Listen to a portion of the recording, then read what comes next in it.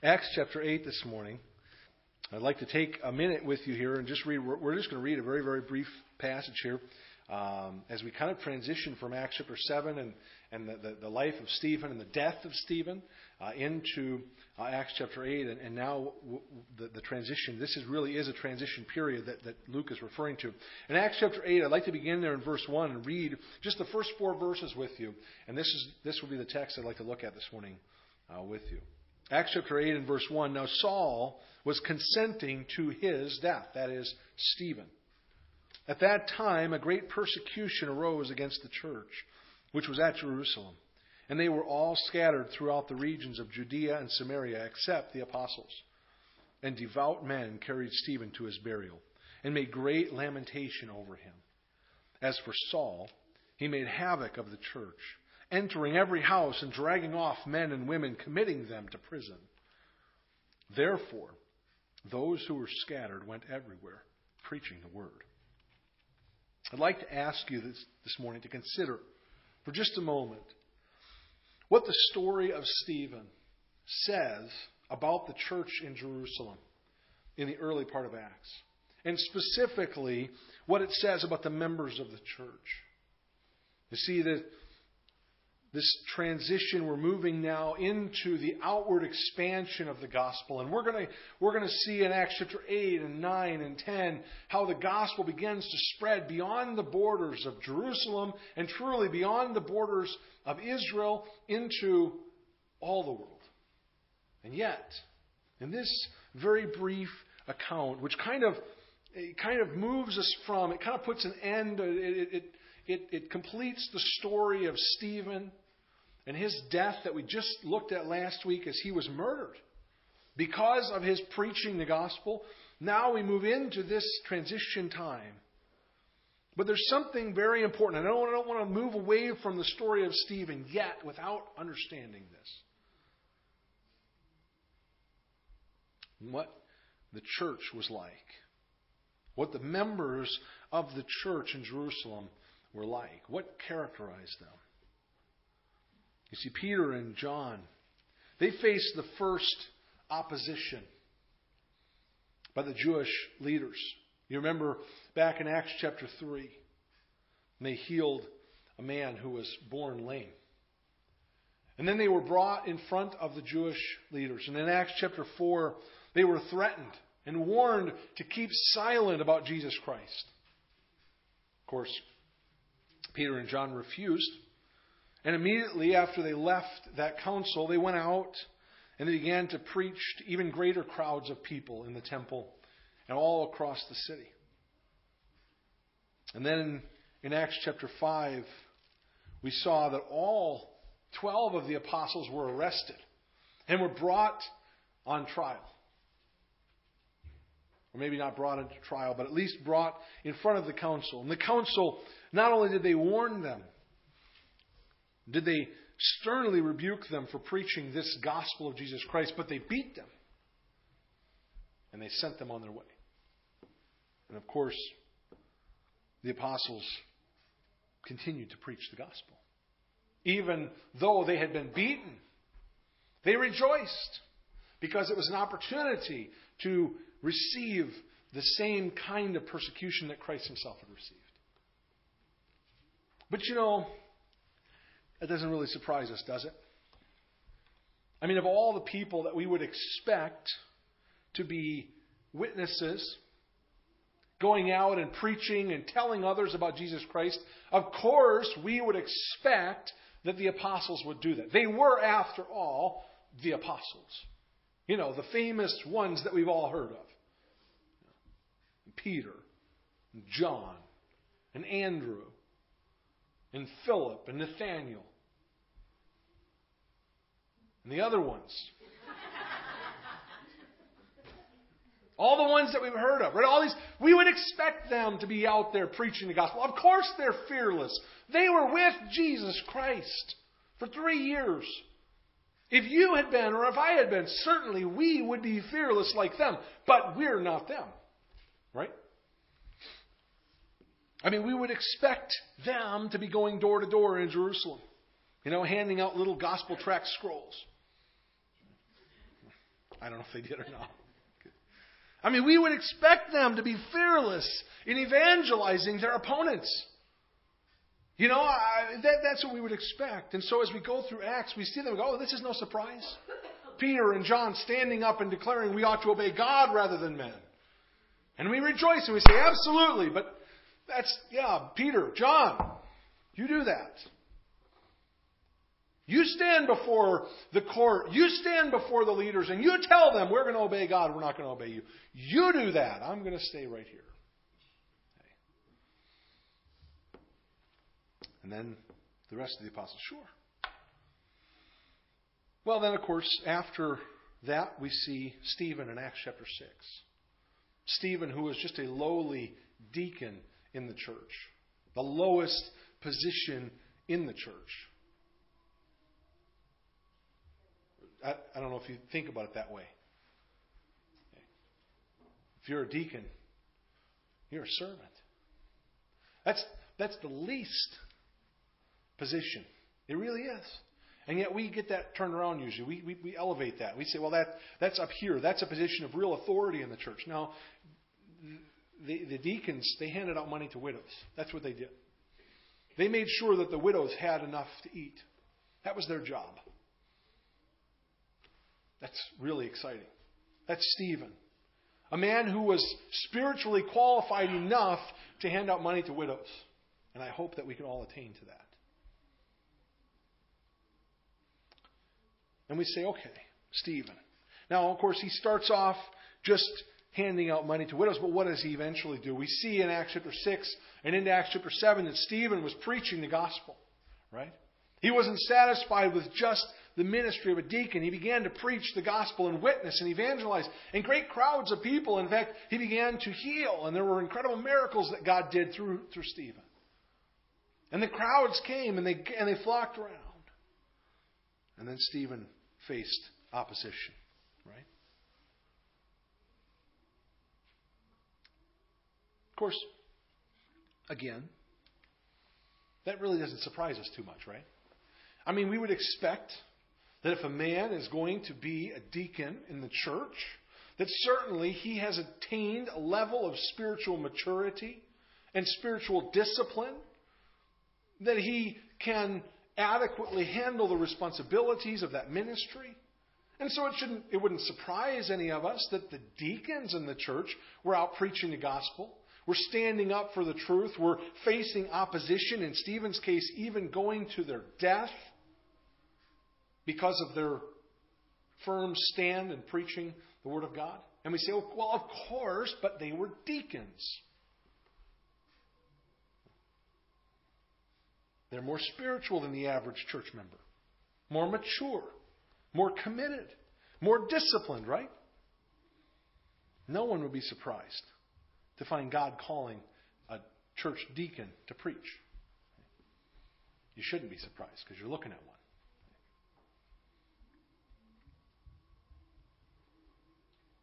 Maybe so far as we've gone through the book of Acts, you've been able to insulate yourself from this truth. Deflect the attention away from yourself. Well, this was Peter and John. This was the 12 apostles. They were out preaching. They were out witnessing. They were out evangelizing. This was the deacons. And a truly much, probably like a super deacon, really. He's not. He's much more than the average deacon, right, Vito?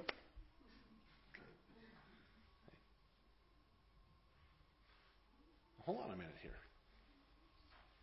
What about the average Christians in the church in Jerusalem? What were they like? We get what the apostles were like. We get what the deacons were like. What about the average Joe who was sitting in a pew on Sunday morning? I don't know if they had pews. I don't think they did. I'm guessing they didn't. They met in people's homes primarily. He's sitting there, maybe on the couch. Maybe he pulled up a chair. I don't know. I don't know what they had furniture. Listen, they weren't living in caves. They had furniture, okay? So, whatever it was. But he's sitting there on Sunday morning, the average Joe who just sits there, and he comes, and he worships, and he listens to the preacher preach, and he just works a regular job, and he's just an average guy. Or an average girl just sitting in the church. What were they like? I mean, we read through Scripture and what we see is all of these great people, right? Abraham and Joseph and Moses and David and Stephen. And we see these people who weren't just average Joes, right? These were really extraordinary people who did extraordinary things. Can I tell you? They're just average people. They were just average Joes sitting in the pews. Now, how do I know that? Because Acts 8, 1 through 4, gives us a really little glimpse, and it's little, you've got to look close, a little glimpse into what the average church member there in Jerusalem was like. The members of the church in Jerusalem, these average Christians, in Acts chapter 8, we see them risking their reputations, risking their standing in the community, and even risking their lives to share the gospel and to stand up for the truth. And they didn't enjoy the kind of freedoms that we've come to expect. You see, they were facing a sudden and violent opposition to the preaching of the gospel. That's what Luke tells us here in verse 1. He says that Saul was present at Stephen's death. In fact, he introduced Saul to us back in the end of chapter 7 in verse 58.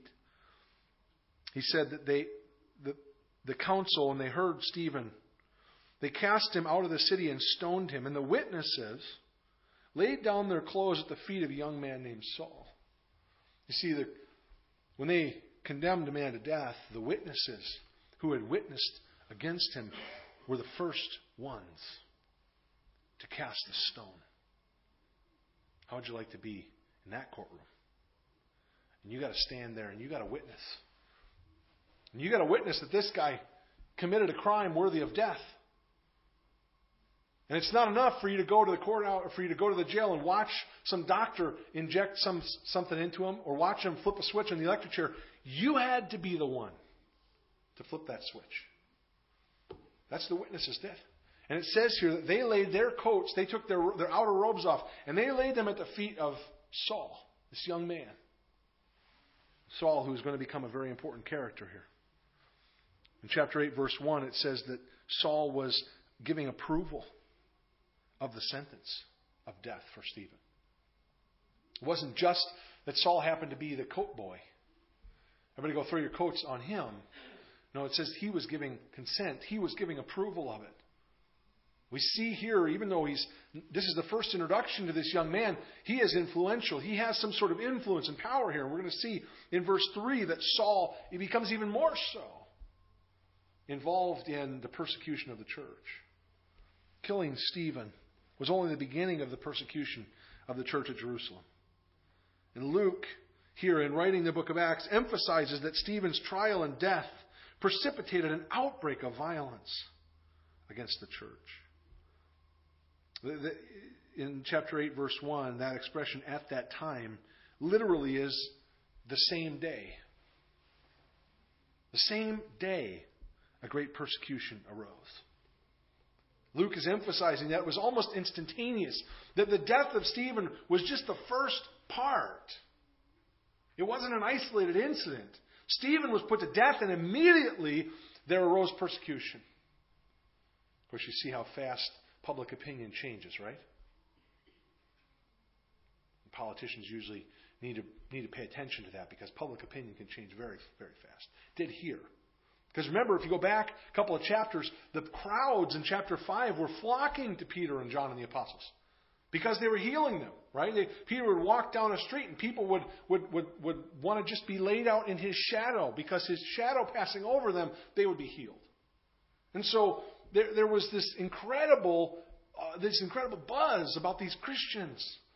In Jerusalem, that the crowds really loved it. But we see that there's a change. Dramatic change. This outbreak of violence, Luke says the great persecution arose against the church, which was at Jerusalem. And the result of the persecution, Luke says, was they were all scattered. This persecution caused many of the members of the Jerusalem church to flee, escaping to the towns and villages of Judea and Samaria. Now, for some reason that Luke doesn't explain, the apostles were not the subject of this persecution. It's possible, and some of the commentators that I read this week on this passage said that it may just be because Peter and James and John and these apostles had performed these miracles. And so they were seen as clearly empowered by God, and no one wanted to cross them. So they'll go after the average Joe sitting in the pew, but they'll leave the apostles alone. I don't know if that was it or not, but for whatever the reason, the apostles are still there in Jerusalem, but the church people, the average people in the church, were forced to flee, forced to leave their homes, forced to scatter. Now, let's not think this was because of fear. Of course, if you go back to Mark chapter 13, you read what Jesus said. He told his disciples, if they persecute you, I'm sorry, it wasn't Mark chapter 13. Now the chapter eludes me now, but Jesus instructing his disciples when he was sending them out two by two, and he instructed them, he told them, if you face persecution, wipe the dust off your feet and leave the town. Don't stick around. Go, if they don't want to hear the gospel. And so the people here are simply responding to that. The persecution comes, and what do? They leave. They scatter abroad. This was a severe trial. But not everyone. I know it says that all were scattered, but clearly not everyone left Jerusalem, because in verse 2, Luke tells us about some of these Christians there in Jerusalem. I want you to see what kind of people they were. These were men who were committed to God. In fact, their commitment to God surpassed their concern for men. Luke says in verse 2, and devout men carried Stephen to his burial and made great lamentation over him. These faithful men, devout men, mourned for Stephen, daring to expose themselves by burying him. This was a public act, to go and get his body, to take it and to bury it, and to make great lamentation, to cry out loud in mourning. Reminds me of Joseph of Arimathea and Nicodemus in John chapter 19, when they came and they got the body of Jesus Christ. Risking their own selves by exposing themselves to the authorities as followers of Christ in coming to get his body and take it to bury it. And these devout men that Luke doesn't name, that were just average Joes in the church, they came. They got the body of Stephen. They took it. They buried him. And they mourned him. The word devout here is the Greek word eulabes.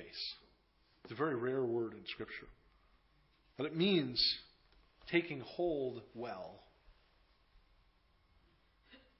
It describes the caution and the reverence with which they approached God. This word is only used by Luke in Scripture.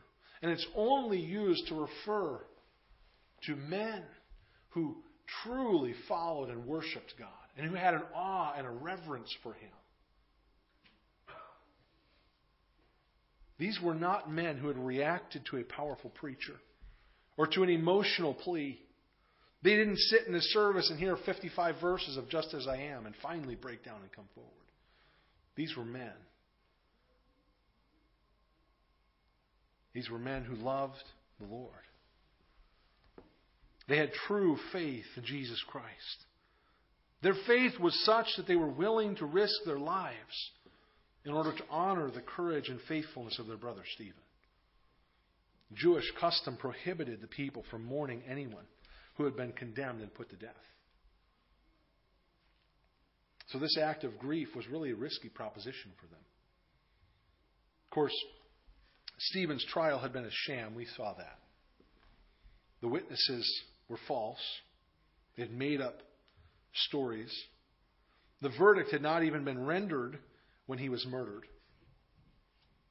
And so these men were probably acting in a form of protest, if you will. Acting to mourn Stephen because they didn't acknowledge that there was a legitimate cause for his being put to death. we see here the nature of the believers in Jerusalem, who previously had proven themselves faithful to share the gospel.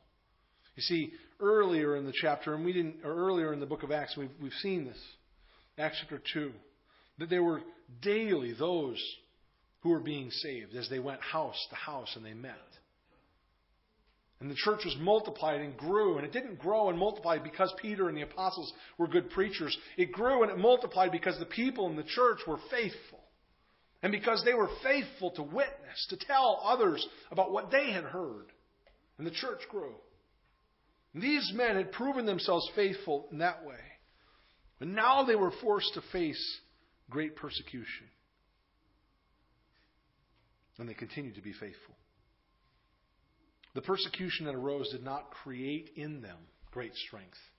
It did not create in them a determination to do right. It simply revealed what had been there all along. Their obedience to God in witnessing, when they enjoyed the goodwill of the people in Jerusalem, had developed the character which would stand up to the rigors of this newly hostile city they were in. You know, it's interesting to see the change in the persecution here. As verse 3 tells us more about this persecution. It says, as for Saul, he made havoc of the church. Up to this point, the church had faced opposition only to their public witness. You know, they'd been preaching in the temple, and they'd stirred up crowds of people, and they'd come to the attention of the Jewish leaders. But after Stephen's death, we're told here that Saul wasn't satisfied with simply finding them in public forums, but he went house to house. He went out seeking the Christians out. Later in the book of Acts, Paul explains that he had received letters, received written approval from the Jewish council to arrest any of the Christians he found anywhere and to put them into prison. And Paul even admits that there were many whose death he supervised as a result of the persecution. Saul, who later we know as Paul. He was attempting to destroy the church completely. The word that Luke uses here to describe Paul's behavior is he says that he made havoc of the church. It's an interesting word. Usually that word is used in the context of a wild beast, mercilessly pouncing on its prey. That's the picture that we have of Saul. Almost creeping up, coming into homes where the church met, pouncing on those Christians and dragging them away. Indiscriminately arresting them, men and women, it didn't matter. He went house by house. He sought out the places where they met, and he arrested them. Think about this. No place was safe for Christians. No place in Jerusalem was safe because Saul was going house to house. He wasn't satisfied with waiting for the Christians to come out in the open. He was pursuing them. But what's interesting in verse 4 is Luke uses the word therefore. And of course, you know that if you know what the word therefore means, it means we need to look back at what's happened previous, because whatever verse 4 is telling us is a direct result of what has just happened. So the direct result of Saul's wreaking havoc in the church, of his dragging away men and women in the church and casting them into prison, the direct result of that is that those who were scattered went everywhere preaching the word. In response to Paul's encroachment, the church members who evaded capture continued to do what they had done all along. They continued to witness about Christ to anyone who would listen. That's the picture we have in verse 4, where the advancement of the church happens because of, not in spite of, the persecution they faced. As we spend the remainder of our time this morning, I'd like to draw a couple of conclusions. from the actions of the Christians in Jerusalem. I said at the beginning, I'd like you to consider just what the Christians in Jerusalem were like. Well, I think these verses give us a little bit of a glimpse of just what these Christians were like, and I think it teaches us something about what it means to be a Christian. There's two things here that I want to draw your attention to, and the first thing is this. I've already said this. Persecution does not change who we are. Persecution does not change who we are. Christ does. Persecution does not change who we are. Christ does. The church members in Jerusalem were described as devout men, holding so well to God and to His pleasure that they were willing to risk their lives for it. And no amount of persecution would stand in their way. What an example. This isn't the apostles. Isn't whoever these men were. We will never know their names this side of heaven. Maybe someday when we get to heaven we can ask Luke and he'll tell us who these guys were. Who was it? Who were those Christians? Those unnamed ones whose only reference in Scripture is that they were truly devout men who cared enough about God and cared enough about His servant Stephen that they were going to risk their own lives to bury him and mourn him. But then, I don't want to wait till heaven. I want to pursue that same inner devotion to God today, so that I could stand against any persecution that would come, refusing to compromise, refusing to turn back from the path to which God has called me. And I would suggest that you should do the same. These men were Jews. They had been raised from childhood to know and obey God's law. Later, when they heard the truth preached about Jesus Christ, they were so completely and thoroughly convinced that Jesus was the Christ that their entire lives changed. Do you understand that? Their entire lives, from the time they were babies, they had been brought up to believe in the law, to obey the law, to keep the law. And then, one day, they heard that there was a man who had fulfilled the law,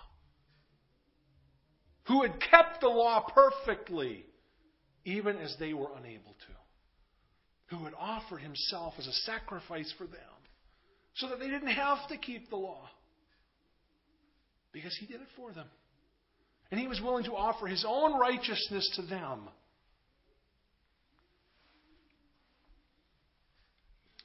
And they were convinced. And their lives radically changed. I fear that too often, men and women in the church lack the same devotion to God, because they have never truly been saved. They've never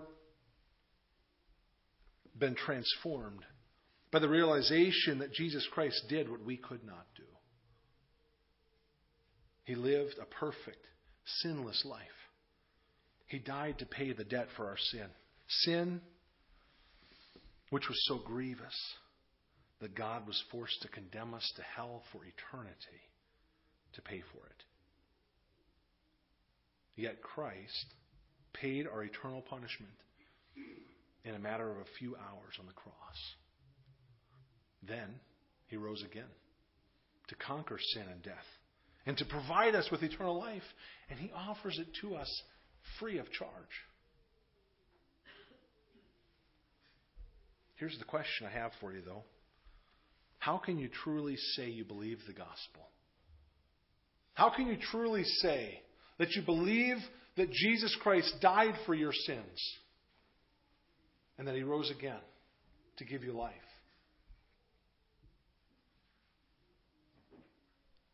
And not be completely changed?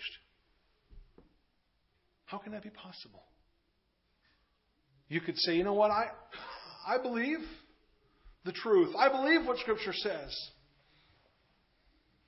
But if your life is no different now than it was before you heard about Christ, Is it possible that you never truly turned from your sin and trusted completely in the finished work of Christ? And I'm not talking about getting baptized. I'm not talking about taking communion. I'm not talking about going to church. I'm not talking about reading the Bible or being a good person.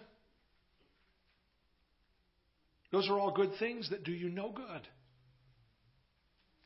Because none of those can satisfy the demands of God that He has placed on your life.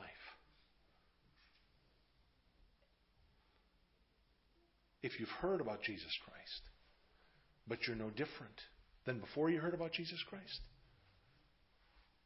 then maybe what you need this morning is to stop holding on to those good works. Stop holding on to a church. Stop holding on to a baptism. Stop holding on to whatever your parents believed or whatever you heard somewhere, someday, sometime. Stop holding on to whatever it is you're holding on to. And turn. And turn to Christ. Because He's the only one who can satisfy God for you. And He's willing to do it. But there's a song that I love. And it talks about all of the things that are in our hands. God taking one by one everything that was valuable to me out of my hands. And the song describes a person standing empty-handed before God. Not understanding, confused about how God could remove every valuable thing from his life. And it says in the song, "Then I reached my hands toward heaven, and He filled them with a store of His own transcendent riches till they could contain no more. Then at last I comprehended with my stupid mind and dull that God could not pour His riches into hands already full." So many times our hands are filled with the things that we think will make us pleasing to God. I can be a good enough person. I can go to church. I've been baptized. I prayed a prayer and said I believed. I did those things, and that's what I'm holding on to. And Scripture says, no, you have to let go of those things. You have to stop trying to hold on to your own righteousness and cry out to God for His. Jesus Christ finished the work for you. So stop trying to do it for Him. Persecution doesn't change who we are. Christ does. But can I tell you, if Christ hasn't changed you, then you're not. If Christ hasn't done a work in you, then you're no different from everyone else who's outside of this church, who wants nothing to do with God, if Christ hasn't changed you. These believers in Jerusalem, they were different. They had been changed by the power of Jesus Christ. They had received the truth of the gospel, and it changed them completely. And so when persecution came, they didn't waver a bit, because the change had already taken place. The second thing that we understand here is that persecution doesn't stifle our witness. Fear does. Persecution doesn't stifle our witness. Fear does.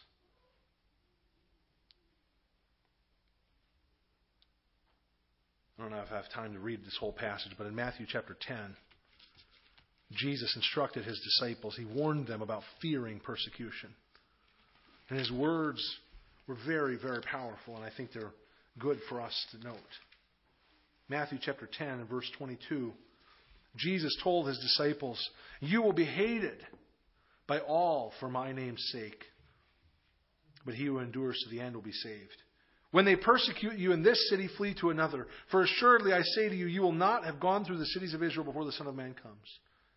A disciple is not above his teacher, nor a servant above his master. It is enough for a disciple that he be like his teacher, and a servant like his master. If they have called the master of the house Beelzebub, how much more will they call those of his household? Therefore do not fear them. For there is nothing covered that will not be revealed, and nothing hidden that will not be known. Whatever I tell you in the dark, speak in the light, and what you hear in the ear, preach on the housetops. And do not fear those who kill the body, but cannot kill the soul, but rather fear him who is able to destroy both soul and body in hell.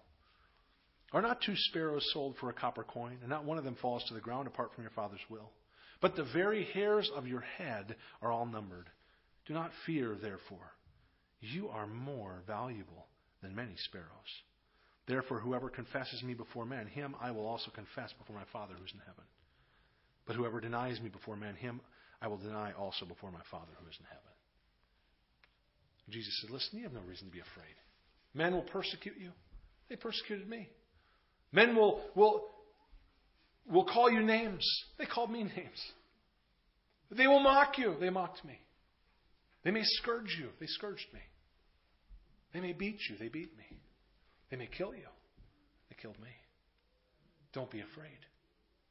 Don't be afraid of them. The worst they can do is nothing compared to one who would deny his Savior. Jesus warned the disciples. Fear is a danger. I would suggest to you that as we look at this church and we realize that they were active in witnessing the truth about Jesus Christ, they were willing to face persecution because they were not afraid of men. But the fear of man is a dangerous thing. Evangelist Billy Sunday used to tell a story about a Christian who got a job in a lumber camp whose workers had a reputation for being ungodly. A friend who heard the man had been hired said to him, if those lumberjacks ever find out you're a Christian, you're going to be in for a hard time. After a year, the man decided to return home for a visit. While in town, he met the friend who had predicted that he would receive ridicule and persecution from the workers in the lumber camp. Well, asked the friend, did they give you a hard time because you're a Christian? Oh, no, not at all, the man replied. They didn't give me a bit of trouble. They never even found out. The truth is, fear of man, can cause us to not witness. That can stifle our witness. But persecution doesn't stifle witness. Throughout the history of the church, this principle has been proven time after time, that persecution causes the church to grow. That's what we see here in Acts chapter 8. When the persecution came, these Christians, these ones whose lives had been radically changed by the power of Jesus Christ, they didn't stop telling others about Christ. They went everywhere telling people about Christ. In fact, their witness grew. Their influence expanded. John Polhill said this. He said, they were scattered like one scatters seed. But scattered seed grows. And the irony is that the persecution and scattering of the Christians only led to their further increase. The more that Saul tried to destroy the church, the faster it grew. Because the people scattered and they spread and they began to tell others. Of course, you imagine if you just ran away from your home because you were persecuted for your faith and you went to the next city and they said, hey, what are you doing here? You say, well, I had to leave there because I believe in Jesus Christ, the Savior, the Messiah, who died for me and for you. And they wouldn't let me preach it there. Well, there you go. Well, that was pretty hard. You walked in the door and you got a witness about Christ. That's what they were doing. Everywhere they went, telling others about Christ. And see, when we learn to respond in love rather than fear, our testimony grows even greater. Because when we respond by lovingly sharing the gospel in the face of opposition, what a contrast that provides between our love that God has poured into us and the hatred and the darkness of those who oppose the gospel. We need to learn the lessons that Jesus shared in Matthew chapter 5, verses 43 and 44. He said, you have heard that it was said, you shall love your neighbor and hate your enemy. But I say to you, love your enemies. Bless them who curse you. Do good to those who hate you, and pray for those who spitefully use you and persecute you. You see, if we really love others, and we're determined to witness, when opposition comes, the Christ-like response is to love and to pray for those who oppose us, not fear them. I think that's the example we see in the church. Dennis Fisher tells this story. When I was a freshman in Bible college, he says, I began to be bolder about speaking up for the Lord. Not surprisingly, my new habit created friction with some. Attending a social event with my former high school friends bore this out. One young woman to whom I had witnessed earlier laughed at my concern about where she would spend eternity. Ed, a friend who knew of my faith, said jokingly, 3 cheers for the old rugged cross. I felt put down and rejected. But later that evening, I was filled with an unexplainable love. Recalling our Lord's command to love your enemies and pray for those who persecute you, I prayed for Ed, who had mocked the cross of Christ. With my eyes filled with tears, I asked the Lord to save him. About a year later, I got a letter from Ed saying he wanted to get together. When we finally met, he shared how he had wept over his own sinfulness and invited Jesus Christ to be his Savior and Lord. Later, to my surprise, I heard that Ed had become a missionary to Brazil. Understand, if Christ has truly changed you, these believers in Jerusalem, these average Joes sitting in the pew, well, they were anything but average. Not because they were some spiritual giants. We don't even know their names. Luke didn't tell us anything about them other than that they loved the Lord. They were willing to risk their own lives for the truth of the gospel. And the more that they were persecuted, the further they went. They just kept scattering. Everywhere they went, Luke says, they were preaching the word. Has Christ truly changed you? Has He cleansed your sin and made you a new creation? We sang some songs this morning about that. If He has done this for us, then how can we help but tell others about it? The good news of the gospel is the best news you'll hear anywhere. And we need not fear persecution. Instead, we need to get in the habit of spreading the seed of God's word everywhere we go. I'm convinced that these believers were in the habit of telling others about Christ everywhere they went. And so when persecution came, it didn't overcome them. They just went. And they just kept doing what they had always been doing. Telling others about Christ. Spreading the seed of the word. And if you and I would make that devotion to God, that same habit of spreading the seed of the Word of God, then persecution won't overcome us either. It will give us an even greater testimony for Christ. Let's pray.